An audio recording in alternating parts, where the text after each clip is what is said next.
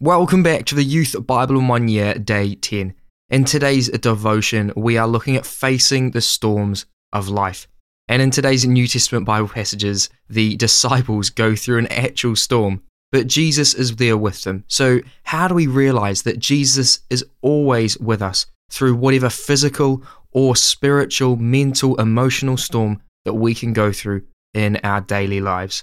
Let's find out. On the 31st of July 2003, the adventurer Bear Grylls led a team of 5 across the North Atlantic Ocean in an inflatable, rigid dinghy. They set out from Halifax, Nova Scotia, heading for John O'Groats, Scotland. On the 5th of August, a great storm arose. There were 20-foot waves. They lost satellite contact. They, and we, feared for their lives. Thankfully, they survived to tell the tale. Not all of us will have to face physical storms of this kind, but Jesus said that we would all face the storms of life. Life is not easy. These storms are many and varied. Abraham, David, and Jesus' disciples all faced storms in their lives. What can we learn from their examples? From Psalm 7. My shield is God Most High. I will give thanks to the Lord because of his righteousness. Take up the shield of faith. In the midst of the storms, David says, my shield is God Most High. I will give thanks to the Lord because of his righteousness and will sing praise to the name of the Lord Most High. If we fall for temptation and start to enjoy and nurture it, David warns, whoever is pregnant with evil and conceives trouble gives birth to disillusionment. In another image, he likens it to digging a hole, scooping it out, and then falling into the pit we've made. The Apostle Paul says that you are to take up a shield with which you can extinguish all the flaming arrows of the evil one. The shield is the shield of faith, or as David puts it here, his shield is God Most High. This is the best protection you could ever have against the attacks of the enemy. Lord, thank you that I too am able to say, my shield is God Most High. New Testament, from Matthew 8 and 9. Then he got into the boat, and his disciples followed him. Suddenly, a furious storm came up on the lake, so that the waves swept over the boat. But Jesus was sleeping. The disciples went and woke him, saying, Lord, save us, we're going to drown. He replied, You of little faith, why are you so afraid? Then he got up and rebuked the winds and the waves, and it was completely calm. The men were amazed and asked, What kind of man is this? Even the winds and the waves obey him. Jesus stepped into a boat, crossed over, and came to his own town. Some men brought him to a paralyzed man lying on a mat. When Jesus saw their faith, he said to the man, Take heart, son, your sins are forgiven.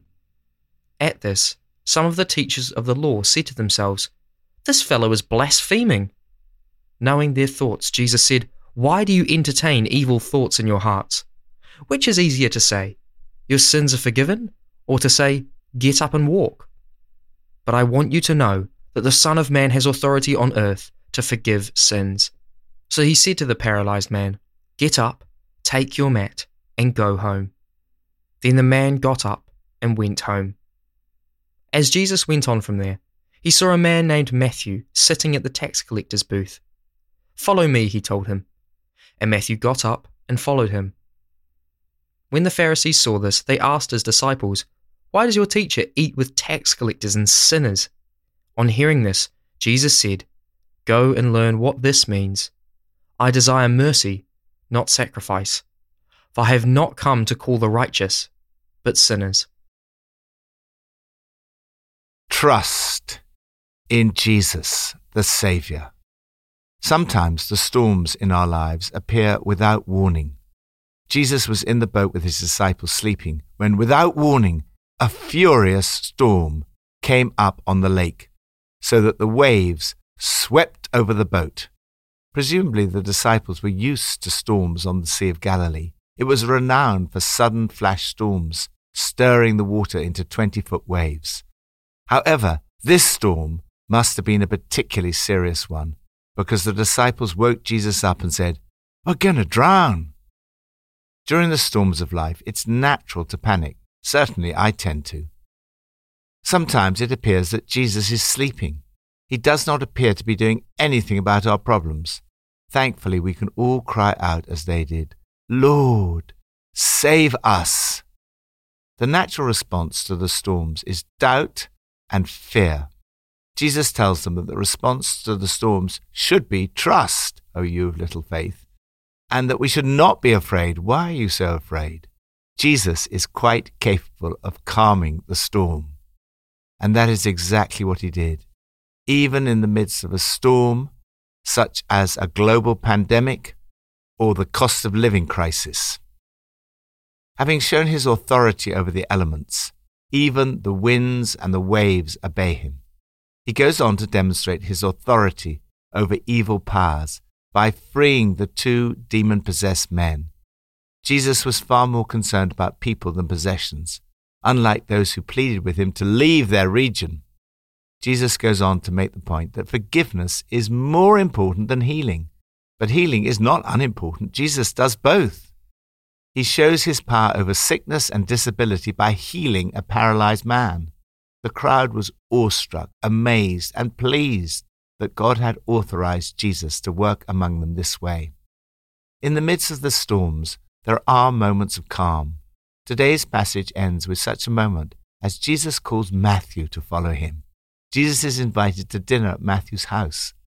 The Pharisees are surprised to see Jesus eating with a lot of disreputable characters and say, "What kind of example is this from your teacher, acting cozy with crooks and riffraff?" Jesus, overhearing, shot back, "Who needs a doctor, the healthy or the sick?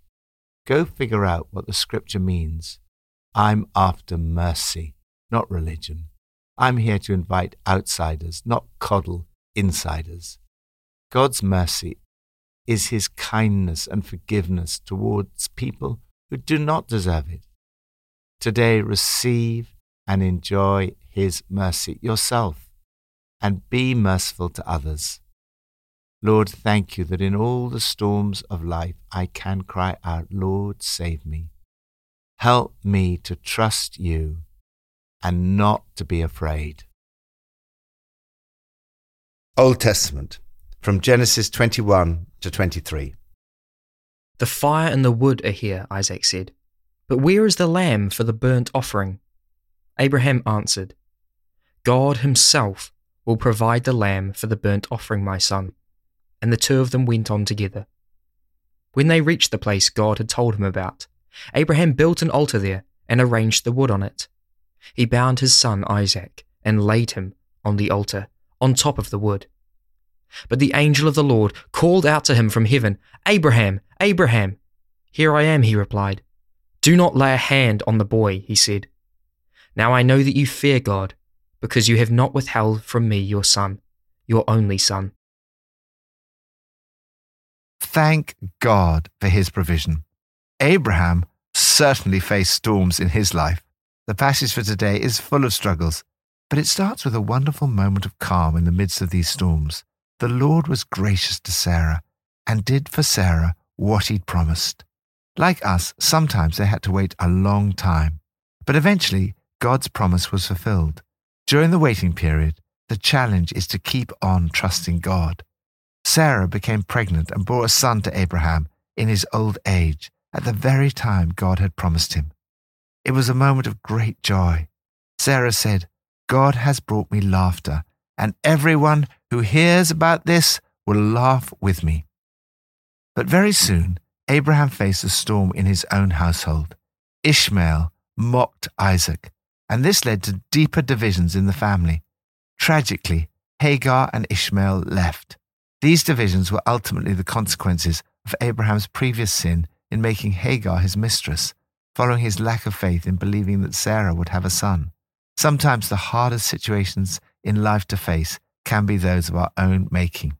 Even so, God is still with Abraham, and he watches over and blesses Hagar and Ishmael. we see God's grace at work in the midst of a sinful situation. Abraham was about to face the biggest storm of his life. God tested Abraham. Sometimes God allows us to be tested. Personally, I don't think God ever intended for a moment that Abraham should actually sacrifice his son Isaac. The sacrifice of children was always an abomination to the Lord. But he wanted to establish Abraham's priorities. The New Testament reminds us that this test came after God's promises to Abraham about Isaac and was therefore a test of both Abraham's faith and his priorities. The test was of his faith because it challenged him to trust that God would fulfill his promises about Isaac, even if Abraham was willing to sacrifice him. Abraham had to trust that no matter what happened, Isaac would be restored to him. Yet it was also a test of Abraham's priorities. Your relationship with God is meant to be the number one priority of your life, above all other loves. The vision God has given you for your life and even above your closest human relationships. Abraham was willing to obey God whatever the cost. His great strength was that he loved God more than anything or anyone else. Thankfully, God provided the sacrifice that was necessary. God himself will provide the lamb. This foreshadows the great sacrifice God was to make on our behalf. As you think about how Abraham must have felt at the thought of sacrificing his son, you get a glimpse of what it cost God to give his one and only Son for you and me. Jesus is the Lamb of God who takes away the sin of the world. If God provided the ultimate sacrifice to meet your greatest need, will he not also provide for all your other needs? Here Abraham calls God Jehovah Jireh, or the Lord will provide. He's acknowledging that God providing is part of his character. God is the great provider. So often I have found this to be true in my own life and in our community. God is true to his promise. As the Apostle Paul put it, my God will meet all your needs according to his glorious riches in Christ Jesus. Our task is to obey God, to seek first his kingdom and his righteousness. And he promises that if we do that, he will provide for all our needs. All these things will be given to you as well. God's provision and blessing is almost unbelievably great. It includes this: and in your seed, Christ, shall all the nations of the earth be blessed. Lord, thank you that you are my shield, my Savior, and my provider. Help me to keep trusting in you and to not be afraid. Help me to keep you as the number one priority in my life. Pippa adds, in Matthew 8:23, this passage reminds me of the importance of trusting Jesus, even when things don't look great. Jesus has power to sort out even the most difficult situations. And I've got quite a few of those going on right now. Have you?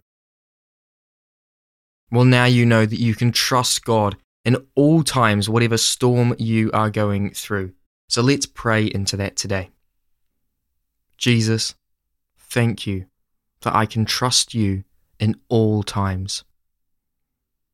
Help me to get through today, no matter how big or small the storm I face is. Help me to choose faith over fear and to look to Jesus. In your holy name, amen.